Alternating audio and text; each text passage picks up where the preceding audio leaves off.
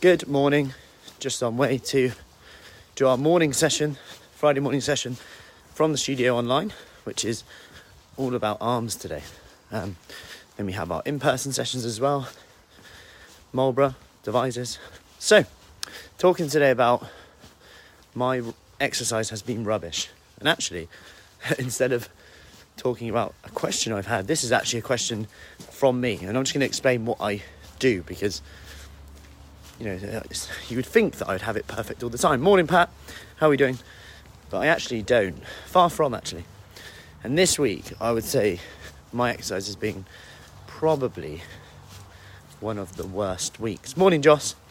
And I just wanted to explain what I do when I have one of these weeks, because I bank on me doing quite sporadic exercise throughout the day. I set my environment to do that. Whereas whether I have a pull-up bar, a band, or something out, and I do multiple sets a day, and I get it done. Then every kind of twice a week, I do more of a 30-40 minute session. However, those 30-40 minute sessions haven't happened, and the little sporadic exercise slipped a bit this week. So, I'm just going to explain what I do when I get into that stage, because I could beat myself up and think, it's rubbish, all that type of stuff that we just do automatically, and I have done it a bit. But I'm not beating myself up for beating myself up. This is important for me, because when you beat yourself up, it just means that you're aware of something and that you want it to change, which is actually a good thing. So you could say that beating yourself up a little bit is actually a good thing, because otherwise if you didn't beat yourself up at all, it wouldn't be important, it probably wouldn't even matter. So it depends how you define beating yourself up, because it's actually putting my attention on it. So what I've decided to do is actually block it out in my diary now, as opposed to just banking on the fact I will get it done in the day sporadically. Because it reached a point this week where it just kept slipping a little bit. So I've blocked out time in my diary, and this is a technique called implementation intention. And research shows that if you put it in your diary, like, I will exercise then at this time, for this time, unsurprisingly, you're more likely to do it. In fact, in one study, it was about a 60% difference in how often you do it.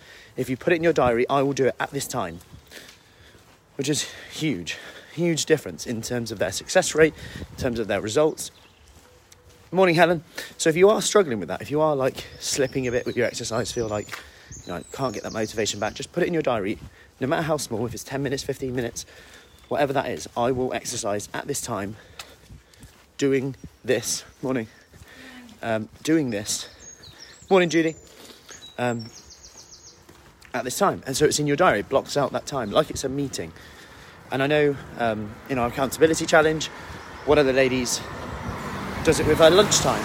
She's gone from never taking a lunch break, which then had consequences in terms of snacking in the afternoon, feeling tired in the afternoon, being less productive, to blocking that out. Because before, it was the fact that everyone needs me at lunchtime, it's a good time to catch up with people because everyone's busy.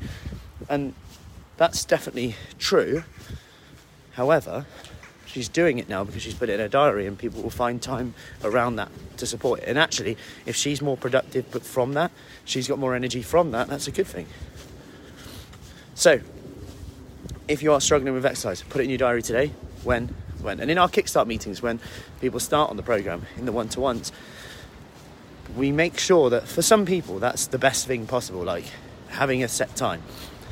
But if you can't do that, it's not to kind of say that you're going to fail, because actually you can be flexible with your times, because it just depends when you can get it in. So you can look at it on a day-by-day basis. Like, you could get up in the day and say, I will exercise at this time today. It doesn't have to be this week. I will exercise on Monday, Wednesday, Friday at this time.